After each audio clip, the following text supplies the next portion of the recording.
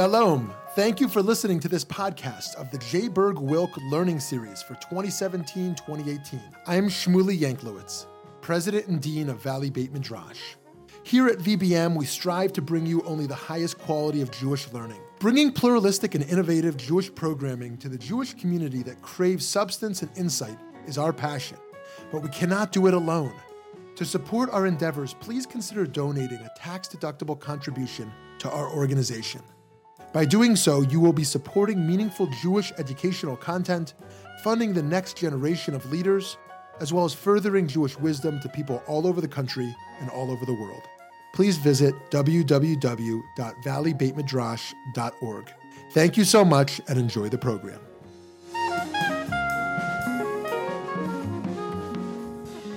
It's pretty amazing. What I want to talk about is this topic of human dignity. And I'll tell you how I came to this. I had a fellowship for a year at the Wissenschaftskolleg in Berlin. Can everybody hear me? Yeah? And this is an institute for advanced study. It's a very prestigious place and very luxurious and wonderful with some scholars about 30 scholars are invited to spend the year each year.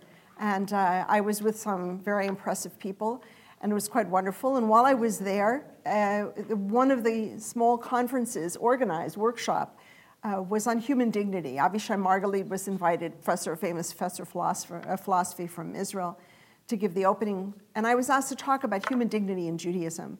And I found it, first of all, it was a wonderful topic, an intriguing topic for me. I hadn't worked on it before. And especially in Germany, because the German Constitution that was written after World War II has in it, of course, the Article 1 is the inviolable dignity of a human being. And it's been an important principle in Germany, given what they did, first of all, just 3 years before they wrote that constitution. And it's been something that they adhere to very strongly. And one of the organizers of the conference is a man named Dieter Grimm, a professor of law at the Humboldt University in Berlin, who himself is retired as a member of the German Constitutional Court, which is their equivalent of our Supreme Court. So dignity, human dignity has been invoked most famously in Germany with the question of torture. Torture, the court decided, is absolutely forbidden, absolutely banned in Germany, for example, on the grounds that it violates the dignity of the human being, and that is inviolable, that cannot be violated. So the question was, what does Judaism have to contribute to this conversation? And please notice that human dignity is not the same as human rights. These are two different things. The concept of human dignity is something that historians, most recently, Sam Moyn in that book, you two probably know, I'm sure you do, Jessica. Sam Moyn, who teaches at Yale Law School, says the concept was really spurred in a way by people, reactionary Catholics in the early part of the 20th century. They liked the idea of human dignity because they felt it was something that could keep them, somehow preserve them from having to deal with very concrete issues like social welfare concerns, medical care for everybody, or food for people, or taking care of the elderly and the disabled, and so on. Instead of having to do the concrete things that a state does to care for people in a very basic physical way, instead they could say, we care about the dignity of human beings. That's what we care about. And so it was in opposition to more democratic social welfare principles that the concept arose. Now, how a concept arises is one thing. How it continues, of course, is something else. And so I'm not 100% happy with that book for other kinds of reasons as well. But then comes the question, well, what does Judaism contribute? And I brought to you a few texts because it seems to me that Judaism actually has something special and important to say about human dignity that I think needs to be taken seriously by everyone, Jewish or not. Let's just look at some of these texts. The first one is from the Universal Declaration of Human Rights. Would someone like to read it out loud? Whereas recognition of the inherent dignity and of the equal and inalienable rights of all members of the human family is the foundation of freedom, justice, and peace in the world. Yes, that's the preamble, and then Article 1. All human beings are born free and equal in dignity and rights. They are endowed with reason and conscience and should act towards one another in a spirit of brotherhood. Good. Thank you. So there's a basic principle, all human beings, and you're born with dignity, and that's it. And you should act toward one another in a spirit of brotherhood. Fine. So now we know that in Judaism, when we talk about people being born with dignity, what do we turn to? We turn to Genesis, to the creation. How are human beings created by God? It's, yes, in the image of God. In the image of God. And that one could talk about it, but I'll bracket it for the moment, the use of the word tselem, which is actually a sometimes problematic term. It's used sometimes in a negative sense for an idol, for example.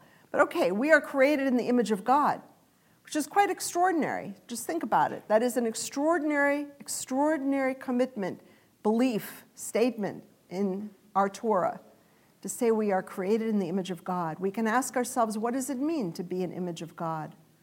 We're told, for example, actually, I'll tell you something. My father used to joke about this, tease people. He liked to tease. And he would say, when did God break the 10 Commandments? And people would think, what? And he would say, the 10 Commandments says, do not make an image of God. And yet it says in the Torah that God made an image of God. It's funny, Okay. And then the question is, what does it mean to be an image of God? What does it do? It comes with gravitas. That's a very serious thing. And he would say, to be an image of God is to be a reminder. To be a reminder, you live your life in such a way that people look at you and they're reminded of God. That's what it means to be an image of God. So to say this, first of all, I think is quite extraordinary in the scope of world religions as a religion professor, to say that human beings are created in God's image. It goes on. I have a few passages here, Psalm 8, verse 5. You have crowned him. Someone want to read that? You have crowned him. Yes? You have crowned him, man, with glory and majesty. All that God created in his world, he created exclusively for his glory. For his honor, yes. That's from the Pirkei Avot. Yeah, so first of all, there is something intrinsic to human beings called dignity. You can't be a human being without dignity. That's it. We're all born that way, with dignity. But I want to now turn to some of the rabbinic teachings and tell you what I think is special and unique in Judaism. First of all, the word kavod is an interesting word because it can be translated in 3 ways. Kavod can mean dignity, kavod can mean honor, and kavod Hashem means God's glory. We just say parenthetically that, there are tendencies in Zionism to secularize, and so the concept of glory in modern Hebrew, kavod, has been lost, which is unfortunate. At any rate, honor and dignity are actually 2 different ideas. If you think about honor, an honor culture is a society that has certain, they might call standards. You can say, my honor has been violated, and how will you restore your honor? You know the tradition in Central Europe where men would fight a duel, for example. Honor, if you feel your honor has been violated, you restore it through revenge. That's the classic model. Dignity is something very different. Dignity cannot be restored through revenge. On the contrary. And in fact, what's interesting is that we read over and over about people whose dignity is violated by someone else, and yet they go into themselves and they recover their own sense of dignity. They feel, no matter what you say about me as a Jew, as a black person, as a woman, you can mock me, you can demean me, but I know who I am. Forgive me, but I had to lecture at the University of Vienna last month, and I had a lot of family there. And I just want to say something parenthetically, perhaps. My uncle was the Kabitschnitzer Rebbe in Vienna, And when the Anschluss happened, and this happened to a lot of people. So they came and they took him on the street and they wanted to cut off his beard. And he said, no, you cut off my arm. Don't touch my beard. They made him, and a lot of other religious Jews, with the toothbrush, go down on the floor, on the street, on the cobblestones, to clean the cobblestones with a toothbrush, to demean him, to humiliate him. And, I think there's a distinction here. Nazis did what Nazis do. That's what it is to be a Nazi, to do this. But what I find troubling, more troubling, is the Viennese Gentiles who stood around laughing and mocking. And there I wonder, what does that mean? What does it do to them? It doesn't do anything to my uncle. My uncle knows who he is. But what does it mean to mock someone in a situation like that? And that's what I find also troubling when I think about how do you restore your own dignity after having mocked someone in that way? What do you do? And so that brings me to my main point, which is this. When we think about Jewish tradition, Jewish law, we find over and over again that dignity is something that you convey to people. Let's think, for example, about a corpse. You know very well, as I do, that when somebody passes away, the Chevra Kadisha comes and washes the corpse. A body is never left alone. Somebody is always with the body and davening tillim. Yes? The corpse is treated with respect, with dignity. Now, a corpse doesn't know that. A corpse doesn't know what's happening. So why do you do it? Because to convey dignity actually gives you dignity. Our own dignity not only comes just by virtue of having been created in the image of God, it comes by giving dignity to others. We can see this over and over again. In the next text, for example, I'll just summarize. This, I think, is very well known. This sort of little exchange between Hillel and Shammai. Do you tell the bride she is beautiful? Of course you tell the bride she's beautiful. What if she isn't beautiful? You still tell her she's beautiful. I would hope most of us don't need to learn that as a principle, but some of us may. Yeah? How do you treat another person? Let's say the person isn't attractive. Let's say the person isn't such a nice person. Perhaps you can restore someone's dignity by treating the person with dignity. Perhaps that person will actually become more of a mensch if we treat the person with dignity. And that's, I think, what Hillel is trying to teach us there. There's an incident here, if you look at the bottom of the page, the Mishnah Baba Kama. Someone took the head covering off of a woman in the street.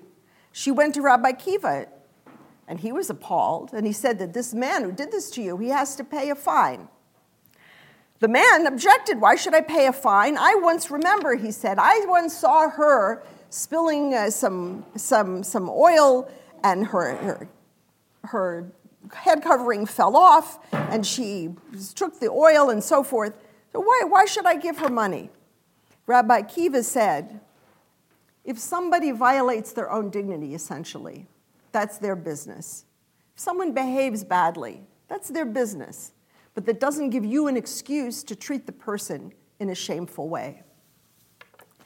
And perhaps that also leads us to another point I want to make, which is that the opposite of dignity. What is the opposite of dignity? Shame. Shame is the opposite of dignity. And there is so much in rabbinic literature against shame. Never shame another person. To humiliate someone in public is tantamount to murder, we're told. To shame another person, to take away the person's dignity in public. And of course, dignity operates not only on the level of a deed, of how you treat somebody, but also in language. That's very clear. How you speak to someone, how you speak about someone. It's something unforgivable in Judaism, obviously murder, but also destroying someone's reputation. because you can never restore a person's good name. How do you take it back if you've spread gossip about someone? So dignity operates on the level of deed and language. And we could say that just as shame is the opposite of dignity, vulgarity is also the opposite of dignity, of dignified language. So if you turn the page, you see a few more texts. And we have here perhaps some problems. You see here from this midrash, God pays attention to the dignity of Israel. God pays attention to how we treat one another and how we behave ourselves. But here's some problems now with kavod hatzibur. Somebody want to read everyone, the passage from Megillah? Everyone is included? Please. Everyone is included in the counting of 7, even a woman, even a child. But women may not read because of the honor of the congregation, kavod hatzibur. Thank you. So this is referring, of course, to people being called up for an aliyah to the Torah. Who can be called up for an aliyah? Everyone can be called up, but women shouldn't because of kavod hatzibur, the honor of the congregation, the dignity of the congregation. And there we have to ask, what does that mean? Is dignity something that changes over time? Does it depend on the era in which we live? If we live in an era where men and women study together, where women and men are both professional people working side by side, is it really a violation of men's dignity or the dignity of the congregation if women are called to the Torah? Is it? Or do we say dignity is something that is always static, the same, it doesn't change over time? Something for us to think about. Another question we might ask is, whose dignity is at stake in this passage? Whose dignity is violated, supposedly, by a woman having an aliyah? Is it women's dignity? Or is it men's dignity? If it's men's dignity, well, where's the dignity of women? Where's the worry about it? Yeah? These are some of the problems. I'm not trying to give you, I'm just trying to point this out. I'm not trying to give you an answer, but to point out some of the problems. Another problem that comes up is a problem of whether dignity requires equality, and that's essentially what this is about. In other words, is my dignity violated if I'm told that I can never, for my whole life as a woman, have the same rights as a man? I can't vote in an election, or I can't hold the same position or earn the same salary, and so forth. What if I'm told that, in fact, my inferior status or my exclusion is meant to protect me or even honor me? And one of the issues that we worry about in society these days is whether we want equality of men and women, or if we want special legislation or special social structures that protect differences, the differences that affect women's lives, for instance. I can say quite simply, women who are professors, who come up for tenure. You know, you finish graduate school, let's say you're in your late 20s, then you come up for tenure and you've got 6 years to get those books written. And by then, you know, you're in your late 30s and you've missed the chance to have children. Should tenure itself be extended for women?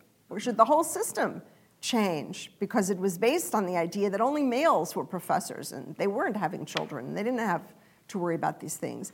So do we want special legislation to protect women, or do we want equality? And what actually is the relationship between equality and dignity? I want to just now turn to a tshuva, responsum, written by Ovadia Yosef, the chief Sephardic rabbi of Israel, who at times said some things that I found bizarre, but in this case, he said something very important. He was very, very deeply learned. He died about 5 years ago. He was very deeply learned in Jewish law. And this is the question: so great is the dignity of creatures that it displaces the prohibition of the Torah. Okay, here was the situation on the question of dignity and how he ruled. A woman came to him and said, she was pregnant, and said, that she was worried.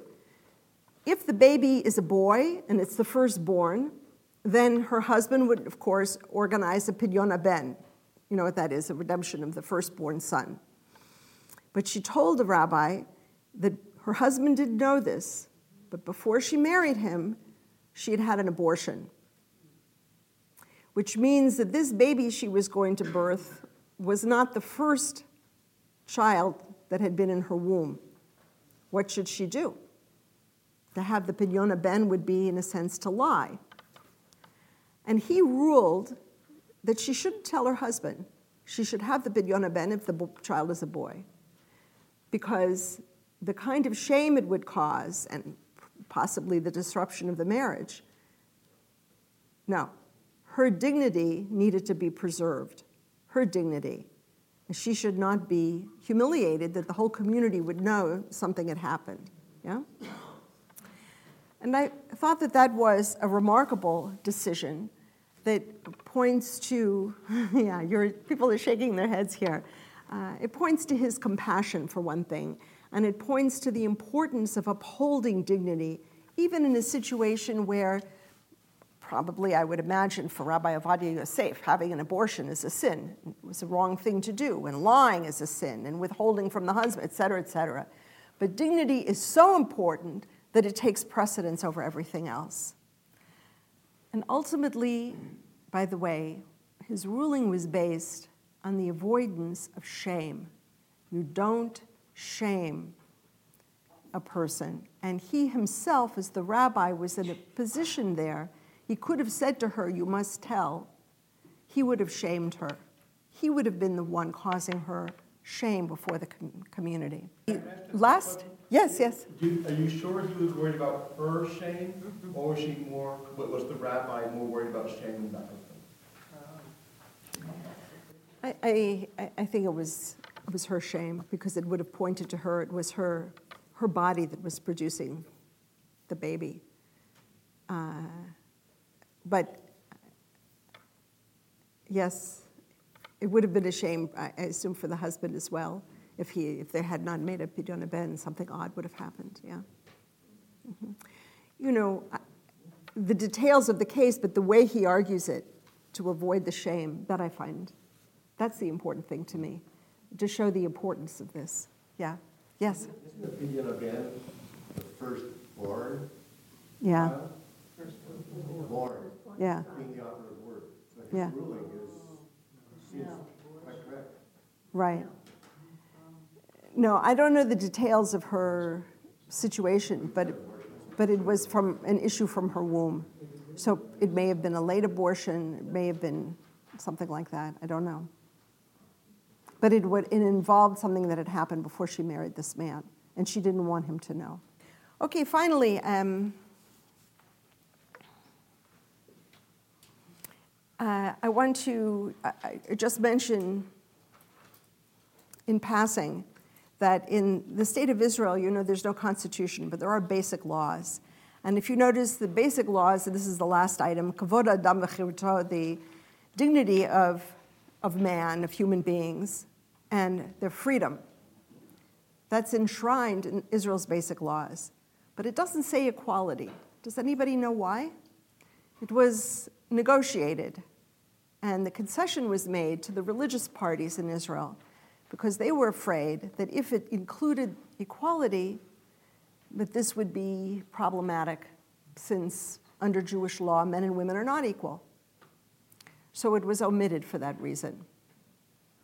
So too, the United States, as you probably know, didn't ratify the Universal Declaration of Human Rights until the mid-1980s, because the United States government was afraid that it would be used against some of the racial discriminations, the Jim Crow laws in the United States.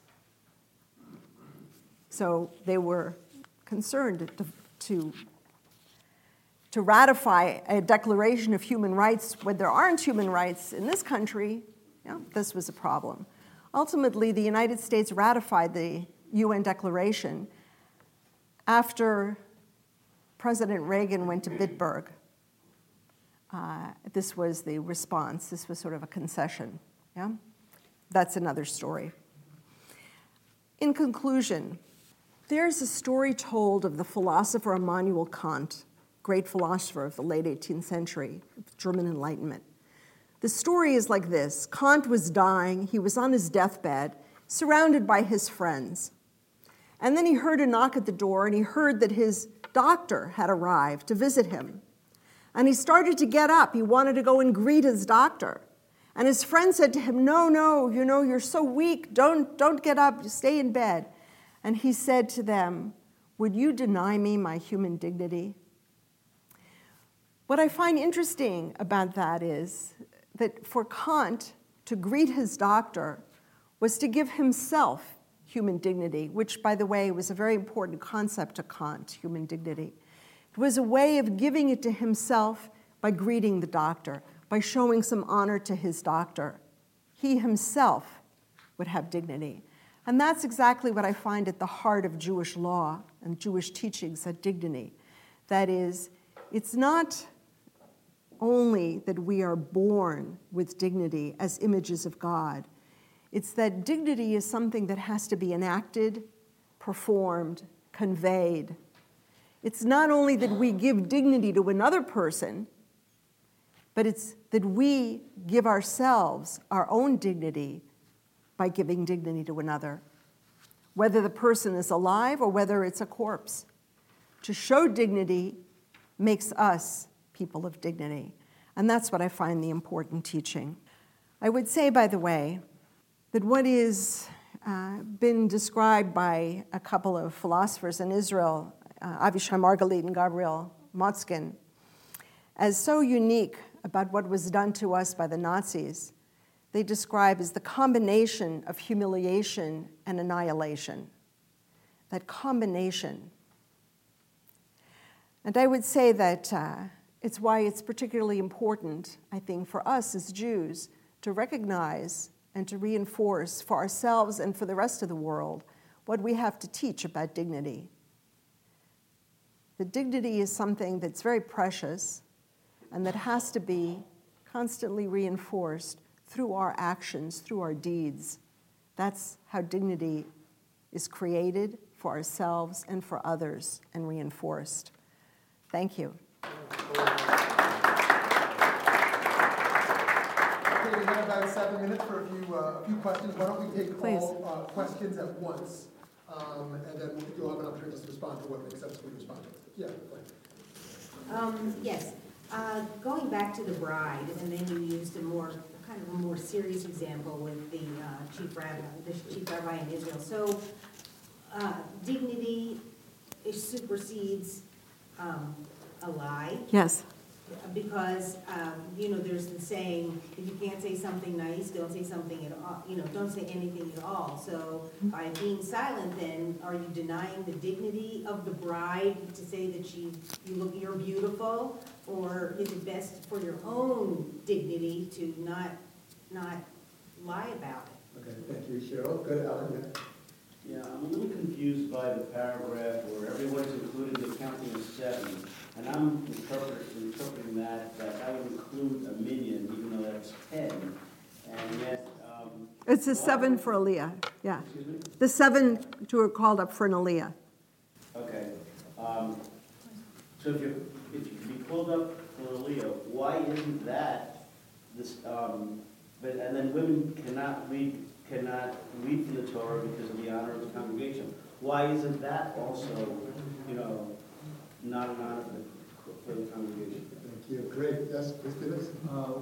What might the individual's responsibility be to earn dignity? Mm-hmm. Very nice. Anyone else? So maybe I'll throw one out myself also. I wonder if you think human dignity can be lost. Avishai Margalit, who you mentioned, Israeli philosopher, suggests that we have social dignity and human dignity. Social dignity we can lose, like when we commit a crime, we lose rights because we go to prison in certain cases, and we lose certain rights, but human dignity can't be lost, even though we lose social dignity. I wonder if you agree with that formulation or not. So, regarding the woman who had the abortion and still had the right for the firstborn, why didn't the rabbi maybe recognize that it was his responsibility to honor her dignity by acknowledging that she had had an abortion instead of reinforcing that that was something shameful. Okay. Wow. I would say, first of all, with the Hillel Shammai, when you tell somebody, you can say, you look beautiful, or that was such a, I have students. If I say to them, that was such a smart question. Maybe it was, maybe it wasn't, but I don't have to say it. But if I do say it, I can tell you that they will do better in class the next time even. They will feel reinforced. They will feel good about themselves. Somebody once said to me, you can teach in two ways. You can scare the kids, or you can love the kids. And if you love the kids, they'll really do well. They really rise to the occasion. So I think you give something to someone in that sense. I think this, but the bride, it's a metaphor for our lives. Yeah. Yes. You may not think the bride is beautiful, but I bet the groom does. Of course. Yeah. And and she may not at that moment. She herself may be anxious. Yeah? So but it's a gift. Yeah. Okay, about being called up to the Torah. There's a long discussion about that and whether this passage should be interpreted sort of sociologically or as having eternal validity, or sociologically meaning it's dependent on the society in the particular moment. But it's one of those passages that has been debated in terms of women's rights in the synagogue and whether a woman can be called to the Torah and so on. And it applies in many other respects as well, in terms of a woman having a bat mitzvah, for example, or becoming a rabbi or simply teaching Torah. Is it permissible? What if a woman is learned? Can she teach in a school? Just by virtue of being a woman, should she not be allowed to teach? Because she's teaching rabbinic literature, which comes with a certain authority, and the authority is associated with men. The feminist philosopher Mary Daly once said, if God is male, then the male is God. So once you set up a hierarchy and God is only understood as male, then men take a certain position in society that may be problematic. Wait, which was next? Wait. Individual responsibility for dignity. Yes, I think there is, of course, individual responsibility for dignity, for our dignity, and for the dignity we convey to other people. And I'm, the reason I'm emphasizing conveying to others is because so much of the literature is about being created in God's image. That's it. And what does it mean to be in God's image? Is it our mind that is in God's image? It is the soul that's in what? But it's very static. And what I'm trying to say is that in Jewish teaching, it's something that's active. It's something that you do. Why would you show dignity to a corpse? Yeah? Yeah. And your question was about the abortion issue and this tshuva? Why didn't the rabbi acknowledge and restore her dignity by acknowledging for the congregation her whole story and her wholeness as a human, rather than reinforcing that she had done something shameful? Well, first of all, it was a private conversation, and I don't think she wanted to tell anybody, and he didn't want to. And I think in those circumstances, that would not have been helpful to her to make it a public issue. Sure, he could have said in a theoretical way to the congregation, but not to use her as an example. But he published the tshuva, so it's known. Well, I don't know if he told her to tell her husband or what a relationship was like. A relationship between a husband and wife is something that I think is between the two of them. The rabbi is not with them 24 hours, yeah? But he certainly didn't expose her privacy. She came to him in private. But he did publish it to make people know that the dignity of the woman takes precedence over having done something which for some is considered sinful. An abortion is considered sinful to some people. Nonetheless, which I think applies more generally. If you do something, and this came back, somebody asked about prison. Was that you? Okay. Let's say someone commits a crime. How do we treat that person? Do they lose all dignity having committed a crime? It's a question. I don't have an answer. I'm not sure. I have to say that I find the people in Vienna who stood around laughing, I don't see how their dignity is ever restored, frankly. Mockeries of another person is something you destroy yourself in the process. Is there something left to be restored? I don't know how you restore that. It's public humiliation. So I struggle with that myself. And you asked about Abishai Margalit. That's it. Okay. Thank you.